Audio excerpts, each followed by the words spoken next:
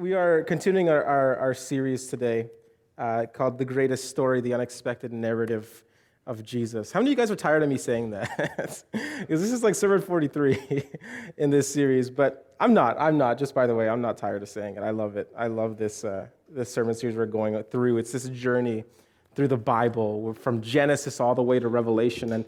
And the best part of this, at least for me, the best part of this is that we get to kind of see some of the major and the minor stories of the Bible. And the best part is this, is discovering how God reveals himself through often countercultural, counter-social, and counterintuitive ways, and that he engages with humanity in such a loving way. And so today we're continuing our story with our look at 1 Kings, and this is our story in Elijah, story of Elijah in 1 Kings chapter 19. 1 Kings chapter 19. And we'll just give you kind of a quick recap for those of you who haven't stuck with us for the series of Elijah. So up until this point, we've had kind of quite an adventurous journey with Elijah, with this prophet. Because he comes out of nowhere. He comes like literally out of nowhere. You know, he comes and he announces this drought as a punishment for the idolatry that Ahab and Jezebel have led the nations of Israel to commit. And he hides near the Kerith ravine, where God feeds him through ravens and brings him food. And then he gets moved from the ravine and the ravens to find shelter in the land of Sidon, which is kind of a foreign nation, and the land of Sarepta. And he finds this widow and her son, and God provides another miracle, because he provides the miracle of the ravens and the ravine, and then he provides another miracle with the widow, where he keeps the oil and the flour going until the drought is over, and then the widow's son dies, unfortunately. We didn't cover that part of the story, but it's in 1 Kings 17. The widow's son dies. Prays over the boy, and God comes in again miraculously and brings the boy back to life. And eventually then in chapter 18, Elijah confronts King Ahab and all of the prophets of Baal, 450 of them, and he challenges them and their god Baal to a showdown of the gods on Mount Carmel. And he kind of says, whichever God responds to this showdown, whichever God responds to this request with fire to consume the offering, that is the God that all of you, that Israel should follow, right? And then we find through the story that Baal doesn't answer. In fact, cannot answer, right? He's unable to answer the challenge. But Yahweh, this is Elijah's God, Yahweh sends down fire and consumes the altar and the offering. And the people then turn back to Yahweh. They begin to praise the Lord. And under Elijah's command, they take all 450 of the priests of Baal and they go down to a ravine and then they slaughter them. And we're going to talk about that in just a second. But rain finally comes back to the land. And at the end of chapter 18, we get this really kind of weird story. I always think it's hilarious just because Elijah tucks in his cloak into his belt. And he probably looks a little weird. Then he starts like running really fast. And he runs faster than Ahab's chariots, right? And he beats Ahab all the way to Jezreel to deliver the good news that the drought is over, that rain is coming, that the clouds are approaching. And so this is where we start our story in 1 Kings chapter 19, verse 1. It'll be available on the screen for you if you want to follow along with us. 1 Kings 19, verse 1. It says, "Now Ahab told Jezebel everything that Elijah had done and how he had killed all of the prophets of Baal with the sword. So Jezebel sent a messenger to Elijah to say, 'May the gods deal with me, be it ever so severely, if by this time tomorrow I do not make your life like one of the prophets that you've killed.' Elijah was afraid in verse 2 or verse 3, and he ran for his life. And when he came to Beersheba in Judah, he left his servant there while he himself went a day's journey into the wilderness. He came to a broom bush, sat down under it, and prayed that he might die, saying, 'I have had enough, Lord. I have had enough. Take my life. I am no better than my ancestors.' Then he lay down under the bush and fell asleep." He just needed a nap. All at once, an angel touched him and said, "Get up and eat." And he looked around, and there by his head was some bread baked over hot coals and a jar of water. And he ate and he drank and then lay down again. Then the angel of the Lord came back a second time and touched him and said, "Get up and eat, for the journey is too much." We talked about this yesterday in our Friday class. You guys know that Snickers slogan? You're not you when you're hungry. That's Elijah. You're not you and you're hungry. So he gets up and he eats, and the angel says, get up and eat, for the journey is too much for you. So he got up and he ate and he drank, and strengthened by that food, he traveled 40 days and 40 nights until he reached Horeb, the mountain of God. There he went into a cave and spent the night, and the word of the Lord came to him and said, what are you doing here, Elijah?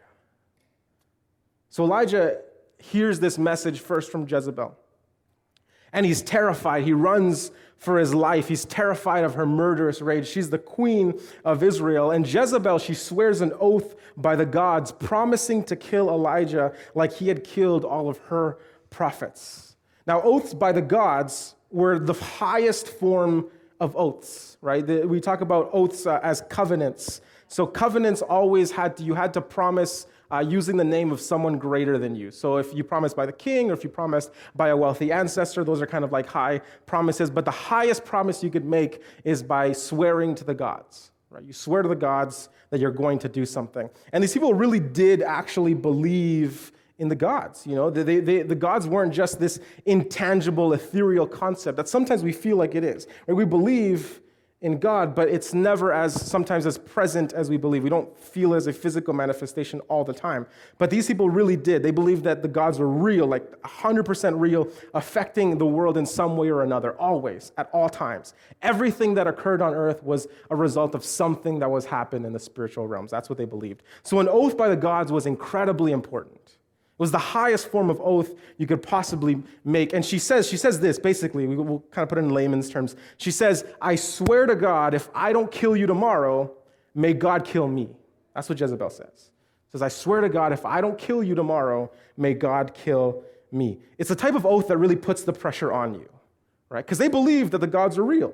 And they believe that the gods would actually kill her if she didn't come through with her promise. So she's really saying, she's like, I'm putting the pressure on myself to kill you by tomorrow, right? And so Elijah is then terrified because he hears this promise, he hears this threat, this oath to the gods from the queen of Israel, and Elijah runs away. He's terrified, he runs. But Elijah is hot off the miracle of the fire. You see that pun? I threw it in there. He's hot off the miracle of the fire.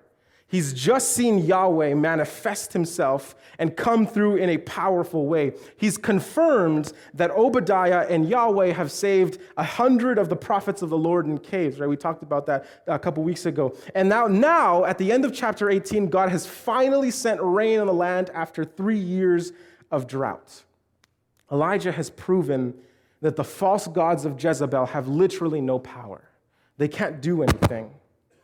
He's proven that they are powerless to fulfill, to answer, to come in. Not to mention the fact that he's also proven that Yahweh is an all-powerful God, that Yahweh can come through. But still, he's afraid. He's terrified, and he runs away to Beersheba in Judah, but then he goes further into the wilderness. And I know we're going to have on the next slide. You can go to the next slide, Alex. Because I know that a lot of us don't often have the map of Israel ingrained in our minds. Not even me. I have no idea where these cities are. But he starts from Jezreel up where the kind of line starts at the top, right? So remember that the nation of Israel is divided into two portions. The northern kingdom, which is Israel up to the north, that's kind of the orange part. And then the southern kingdom, which is Judah down to the south, which is the kind of like purplish blue part. So Elijah is his calling, where God has told him to be, where God has told him to minister, where God has told him to affect and make an impact, is the nation of Israel up to the north. He's in Jezreel. You see where Jezreel is? Up there. He's the northern portion of the northern tribes. And he's so terrified, he lets fear rule him. He's so terrified of this promise that Jezebel has made that he runs as far south as he can to Beersheba. See how there are no other major cities around Beersheba? He goes as far south to the southern kingdoms as he possibly can. It's about 153 kilometers. So he travels day and night without stopping. That's why he's exhausted at the very end of this journey. He runs from the northern kingdom to the southern kingdom, and then he goes to, go to the next slide. Because then he goes further, right?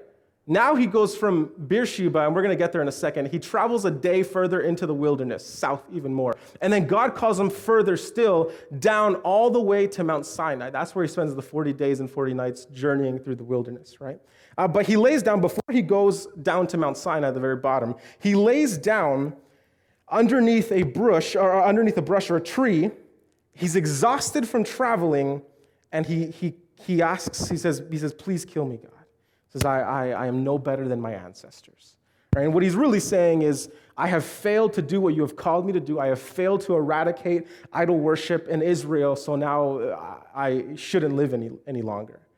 Right? But the angel feeds him and strengthens him to travel because there's still more to come. There's still more to the story for Elijah. God isn't done with him yet. And so he travels for another 40 days in the wilderness to reach Mount Horeb. And when he gets to Mount Horeb, he hides in a cave where he encounters the Lord. Yahweh presents himself. And the first thing that God says to him, what's the first thing God says? He says, what are you doing here? He says, what are you doing here? This is our first lesson today. Our first lesson is run for, not from your calling. Run for, not from your calling. You see, God asks Elijah this question because he's not where he's supposed to be. He is way outside of the place of ministry that God has called him to. Elijah's calling was to the nation of Israel to the north, but now he's not just in the nation to the south. He's gone further still into the wilderness of Paran and the Sinai Peninsula. That's not where God has called him to be. And just a few days ago, if you look at chapter 18, it won't be up there, but just a few days ago, if you look at chapter 18, the very end of the story, it says, the Spirit of the Lord fell on Elijah, and he was strengthened to run ahead of the chariots of Ahab and run all the way to Jezreel to deliver the word that rain was coming. His ministry was in Jezreel. But now, in fear, Elijah runs from Jezreel and hides out in the wilderness to the far south. You see, the Spirit of the Lord gave him strength to run for his calling, towards his calling. But now fear has driven him to run from his calling. You guys following? You're seeing the story here develop. Elijah's running for his calling in chapter 18, but fear sets in and he lets fear drive him, and fear pushes him to run from his calling. And I can almost hear kind of like the perplexity and the disappointment in God's voice as he asks Elijah, what are you doing here? Like, this is not where I've called you to be. You're not even close to where I've called you to be. And God had answered like so many times. We read the story of Elijah. God had answered so many times Elijah's prayers, whether it's resurrecting the dead boy, whether it's providing the flour and the oil, whether it's giving him food through the ravens, whether it's answering the prayer to bring down the fire. God had answered by sending him fire. God had taken care of him. God had fed him miraculously. God had given him an unlimited supply of flour and oil with the widow in the middle of a severe drought. But yet, the moment that things get hard, he runs away. Or the moment that things get harder, I should say, because things have already been hard. Yeah. There's been a drought. There's been some difficult moments that Elijah has faced. There have been some challenges that he's faced. But the moment that things get harder, the moment it escalates, he runs away. And if you read the story of Elijah, the story of Elijah has kind of a crescendo effect. You guys know what a crescendo is?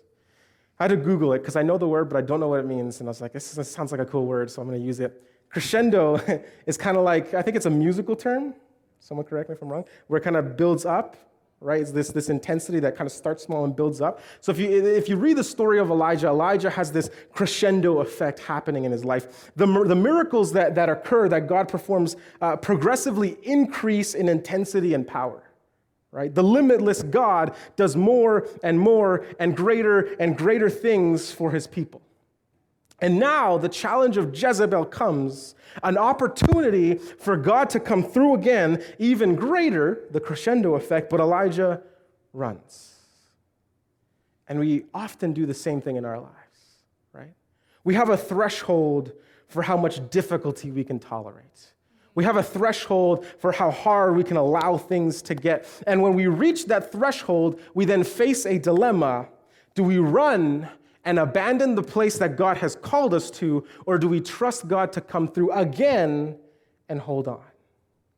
See, our lives also have a crescendo effect, because the more we follow God, the more difficult things get. Is that true? Yeah? Hopefully all of you guys are trying to follow God and know it. Or maybe you're not. I don't know. I don't know what the case is for you. But the more you follow God, I've found this true for my life. The more you follow God, the more difficult things get. But the more difficult things get, the more God comes through. Yeah, amen, right? Amen. The more difficult things get, the more God comes through. You see it in the story of Elijah, right? Things got difficult for Elijah. The ravine dried up. The widow's son died. He was challenging the prophets of Baal, but every single time, God came through.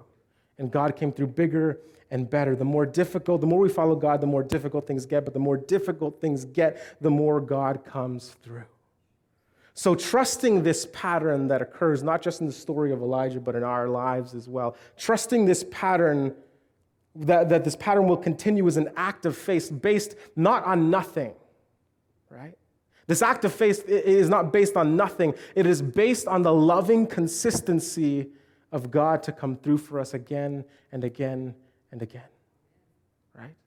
The act of faith can happen because we know that God has come through again and again and again. So when we face that next increase in pressure, when we face that next threshold of difficulty, we get to choose whether we let the Spirit of God empower us to run for our calling, or whether we turn tail and run from our calling.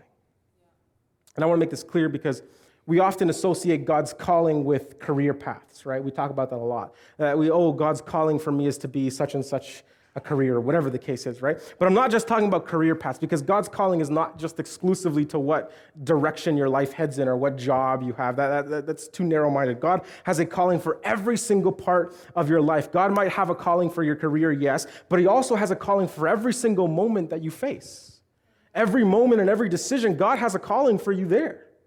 God's calling for you could be to be more generous with your finances, not just in giving at church, but in giving to others, seeing people in need and being generous to others. We talked about this a while ago, not counting the cost when it comes to being the love of Jesus, right? God's calling for you might be to step out of your comfort zone and invite that new person out to lunch, or connect with that new neighbor who's just moved in, or talk to the new coworker who's just started there.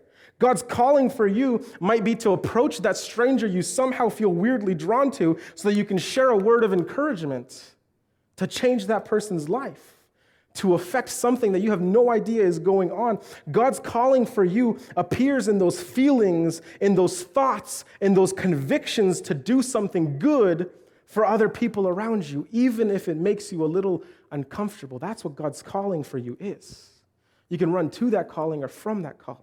And especially if it makes you uncomfortable. I'll give you a little pro tip here.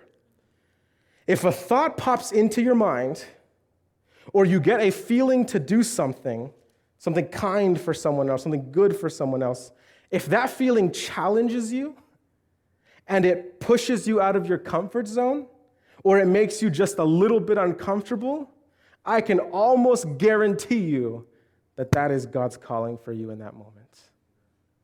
I know you don't want to hear that because it's easy to remain comfortable, right? It's easy not to step out. In fact, we enjoy doing that more often than not, right? We'd prefer to not have to talk to that new person and make that small talk. I hate small talk. I'm an introvert, but I have to do it because if that's what God's calling is for me, that's what I got to do. We hate doing those things. We hate pushing ourselves out of our comfort zone. But if that's what's God's calling for our lives, then we get to choose whether we run to it or run from it. Whatever God's calling is, right? We can choose to run for our calling, facing the difficulty ahead, trusting God to come through again, or we can give up too soon and ignore the thought, ignore the conviction, ignore those moments that God has called us to, and run in a cave and hide. But sooner or later, if we choose the latter, if we choose to run and hide, sooner or later, God is going to come through and he's going to ask, what are you doing here? Because it's not where I've called you to be, right? So right now, in this moment, this is the question before I move on to the next portion of the text. Are you where God has called you to be? Think about that for a second. Not just like physically present here, but like in your life, in the actions you've chosen this week, in whether you've chosen to follow through with those convictions and those thoughts and those feelings. Are you where God has called you to be, or are you running south? Right? Run for your calling, not from it. Verse 8, let's continue on. So Elijah got up and he ate and he drank, and strengthened by that food, he traveled 40 days and 40 nights until he reached Horeb, the mountain of God. And there he went into a cave and he spent the night, and the word of the Lord came to him. What are you doing here, Elijah? And he replied, I've been very zealous for the Lord God Almighty. You see, the Israelites have rejected your covenant, tore down your altars, and put your prophets to the death with the sword. I am the only one left, and now they are trying to kill me too. And the Lord said, go out and stand on the mountain in the presence of the Lord, for the Lord is about to pass by. Then a great and powerful wind, and I'm sure a lot of you are familiar with this portion of the story, a great and powerful wind tore the mountains apart and shattered the rocks before the Lord, but the Lord was not in the wind. After the wind, there was an earthquake, but the Lord was not in the earthquake. After the earthquake came a fire, but the Lord was not in the fire. And after the fire came a gentle whisper. And when Elijah heard it, he pulled his cloak over his face and went out and stood at the mouth of the cave. And then a voice said to him again, what are you doing here, Elijah? See, Elijah is on the run. He's ready to die, but God isn't done with him yet. So he sends these angels to feed him, to strengthen him, to encourage him for a journey further south. Because if Elijah's running, God's going to go with him then. God's like, all right, if you're running, then we're going to go with you. We're going to have an encounter. We're going to talk about this. We're going to meet up somewhere. And so Elijah runs 40 days and 40 nights. And we're going to talk about for a second here, because I want to pause from the story. I want to talk about just how much of a drama queen Elijah is. I don't know if you guys read the story the same way I do, but I see drama, capital D-R-A-M-A, like all caps, drama queen. Because we talk about how a lot of the prophets in the Bible, whenever they come onto the scene, whenever they come with this proclamation of this judgment, it usually starts with, and the word of the Lord came to such and such. So we know that God is already speaking to this person. The word of the Lord came to this person. This is what God wants you to say. So he goes out and he says it. But when you have the story of Elijah, there's no such introduction. There is no, and the word of the Lord came to Elijah in chapter 17. Elijah just comes on the scene. He just kind of bursts in.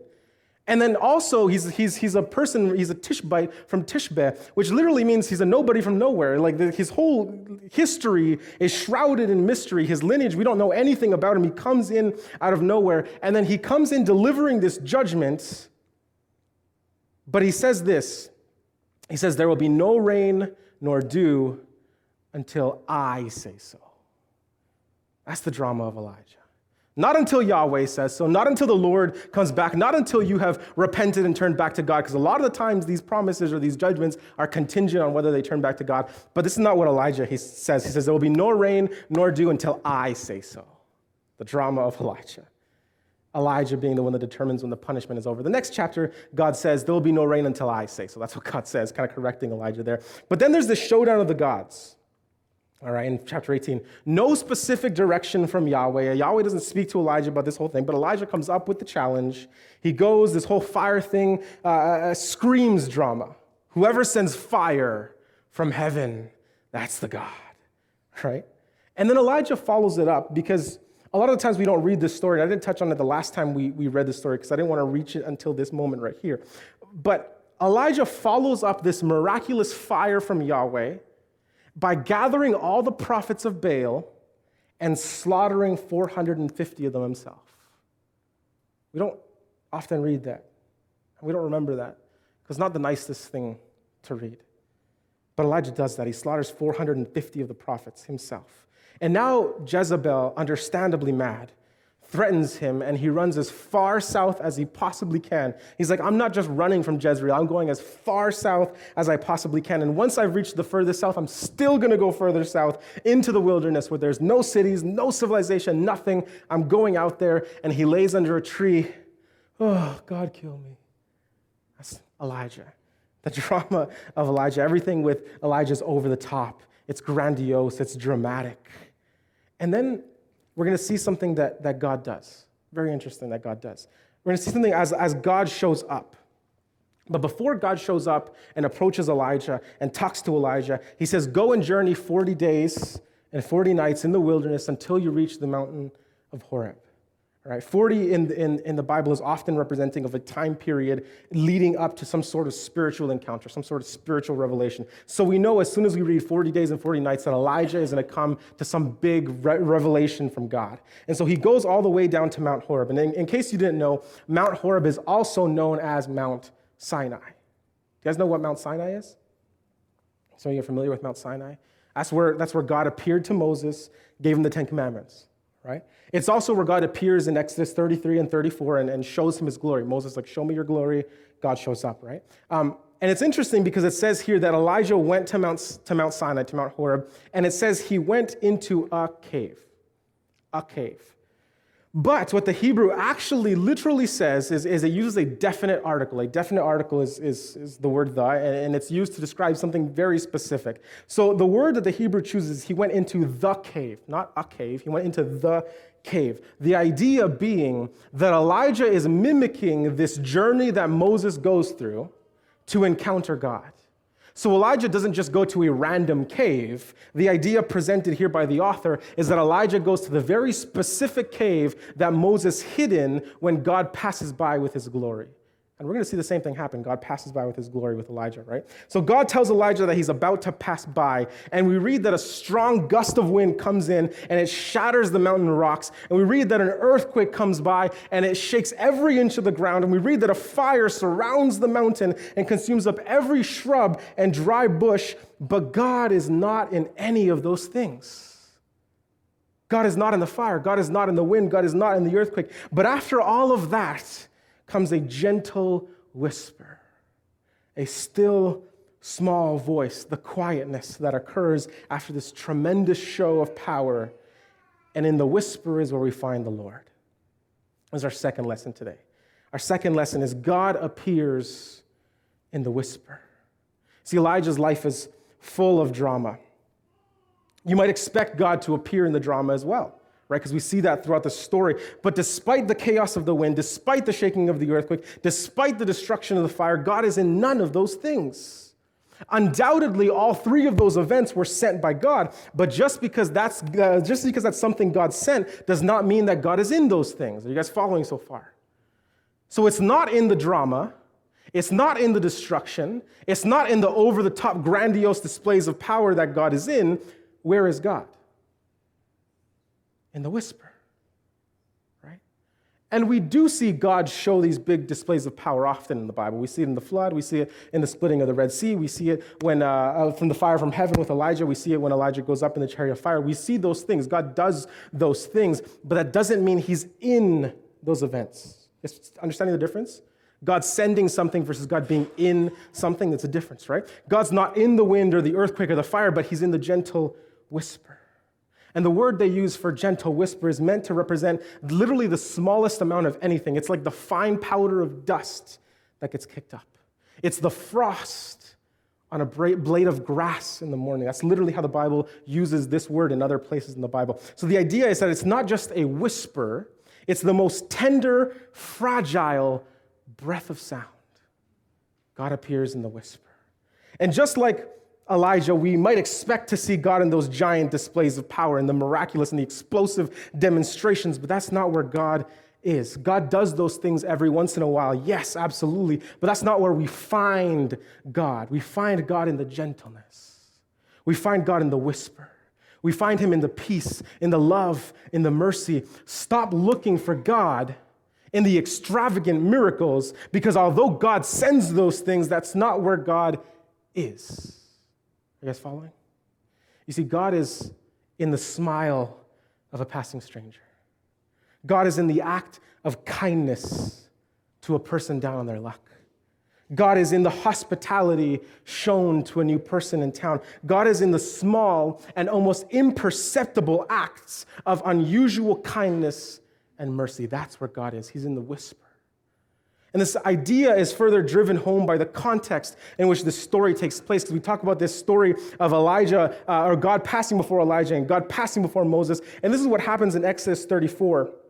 Verse 5-7, as God passes before Moses, he proclaims his name. The Lord came down in the cloud and stood there with him. I don't think it's up there, but it's fine. And he proclaimed his name, the Lord, and he passed in front of Moses, proclaiming, the Lord, the compassionate and gracious God. This is God proclaiming his own name. This is what God's glory is manifested in words. The compassionate and gracious God, slow to anger, abounding in love and faithfulness, maintaining love to thousands, and forgiving wickedness, rebellion, and sin. Yet he does not leave the guilty unpunished. He punishes the children and their children for the sins of the parents to the third and the fourth generation. But this is the way that God describes himself: compassionate, gracious, slow to anger, abounding in love, abounding in faithfulness, forgiving wickedness, forgiving rebellion, forgiving sin.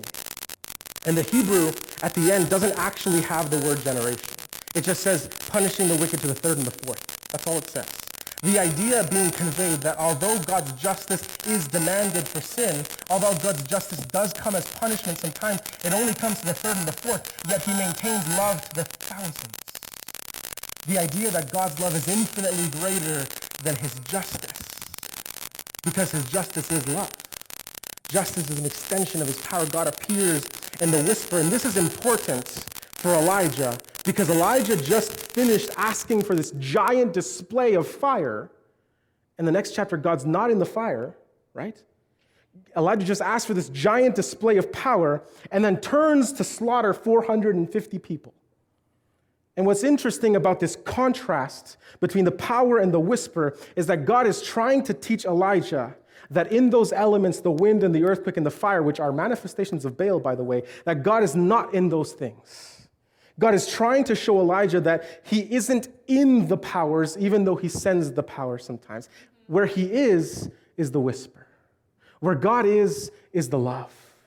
God is trying to taper Elijah's passion for Yahweh that has manifested itself in a demand for over-the-top signs and now, unfortunately, murder of 450 people. See, God never asked Elijah for the showdown, but he showed up anyways to honor the prophets.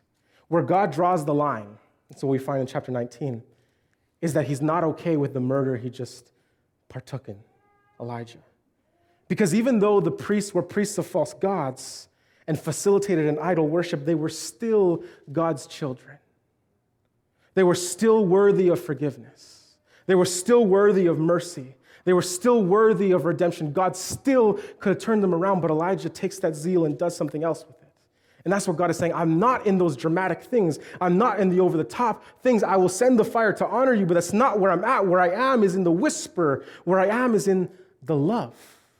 That's where you find God. And this is our final lesson, because this is the most important part of the story. Our final lesson is this: God works through you. God works through you. And I know that you know this. Pretty simple. It's not that controversial of a lesson, but let me explain what I mean by this. God works through you. We are by nature broken and messed up and sinful. We are prone to mistakes and anger and emotional outbursts. We are prone to taking the things of God and twisting them into our own image, our own ideology. We are prone to making idols out of anything and everything, yet still God works through you. That means that even when you are far less than perfect, God is still working through you. Even when you are sorely mistaken and screwing up, God is still working through you. Even when your heart is in the right place and you have the right intentions, but you're going about things the wrong way, God is still working through you. And keep in mind that as much as God works through the broken version of you, God is also working through the broken version of other people around you. So that means that the people that annoy you, the people that frustrate you, the people that hurt you, the people that have different opinions than you and different viewpoints than you that are wildly different, God is still working through those people. Let me be clear, though. I don't mean that God is working through sin. I don't mean that God is working through pain and through suffering. That's not what I'm talking about. What I'm talking about is that despite our brokenness, God works through us for good. Even if we don't have everything 100% correct, even if we don't have the clearest picture of God, even if we don't have everything figured out, God is still working through us. See, God worked through Elijah even though Elijah was melodramatic, over the top, self-centered, sometimes confusing his own zeal with God's will. You see, your theology doesn't have to be 100% accurate for God to work in your life. God still works for good in your life. Your understanding of God doesn't have to be perfectly complete for God to work in your life for good. I know we're reaching almost the end of the time, but just to take a few more moments, I want to show you something, or actually, hopefully you can listen to this. I have a song for you. I want you to just focus on the words that are sung through this song. All right, put everything aside and just listen to the words of the song. Church is pretty melanin deficient, so that might not be your style of music. But do you guys know who wrote this song, sang this song, produced this song? You guys know who this is, by chance? Kanye West. That was Kanye West. And I don't know if you've seen it recently over social media, but there's this huge thing going around. There's this huge buzz around that Kanye West has written a gospel album entitled Jesus is King. If you guys don't know who Kanye West is one of the most famous musicians of our time. This is the kind of guy, this is the guy who literally calls himself Jesus. This is the guy who has in previous times depicted himself through different art mediums as Jesus. He's the guy who in one of his albums depicted himself as wearing a crown of thorns. He's the one who's literally said, I am God. That's what he said. But now he's had this complete change of life, where now he proclaims Jesus is Lord, Jesus is King, it's only Jesus. And he has this huge thing, and it's this buzz around because a lot of people are listening to this album, or they're not even bothering to listen to it. They're just taking Kanye and they're taking all of his mistakes that he's done, and they're dismissing any form of conversion, any work of Jesus in his life because of the things that he's done. And it's unfortunate because I've read it through all of these comment sections on Facebook and then Instagram and all this stuff, that there are a lot of people saying there's no way Kanye could have come to Jesus. Have you seen the things that he's done? Have you heard the things that he's said? There's no way, and this is the kicker, I've literally read it, there is no way that Jesus could forgive a man like Kanye. And the worst part is that it's not coming from people outside the world, it's coming from people inside the church. A lot of people are saying there's no way that Kanye could come to God, because look how much he's messed up. This is all fake. This is just a publicity stunt. This is just a way to revenue, to get different revenue and to make money. And then I read a lot of comments that say, well, yeah, so what that Kanye came to Jesus? He's still worshiping on Sundays. I'm just like, whoa, like hold on a minute. Y'all are missing the fact that one of the greatest musicians of all time has just stopped declaring himself as God and has now declared Jesus Christ as King. You guys heard that song? I'm going to invite the band to come on up as we begin to close, because I want to focus on this. God works through you, right? And maybe instead of focusing on someone's mistakes and on their past and what someone's gotten wrong, instead of focusing on that stuff, if we focus on the fact that God uses broken people like Kanye, broken people like me, broken people like you for good, God can do anything with anyone. I read something that said, don't compare someone to their last mistakes. Don't remember them as their last mistakes. Because I don't want people to remember me for my last mistake. I've changed. I've grown. God has worked in my life. If God can use, listen to this is careful. If God can use the deeply messed up people in the Bible and set them up as examples of followers of God, then God can use us just the same. See, God has called us to love and to mercy and to justice and to kindness. And we are to run for, not from our calling. See, God has not given us a spirit of fear, but a spirit of freedom. He has proven again and again and again that he can come through for us, not just in the miraculous things, not just in the events in our lives, but God can through by bringing forgiveness and redemption and mercy to a person that you never thought would ever look for it. So don't let fear and uncertainty drive you from the place that God has called you to be. See God come through for you and take courage. Let his Spirit strengthen you to run for your calling, not from it. And you see, God is calling us to show love and extend mercy and be the gentle whisper in the world, because God appears in the whisper. Stop looking for God in the show-stopping events. Stop looking for God in the extravagant, because if you spend your whole time looking for God there, you might miss him in the whisper, in the love, in the mercy. See, I believe that God sends miracles. I believe that God does that. But where God truly is, where the manifestation of his glory is in the gentle love of Jesus in the world. You don't have to change the whole world to fulfill your calling. You just need to act in the world around you. You start with the person next to you.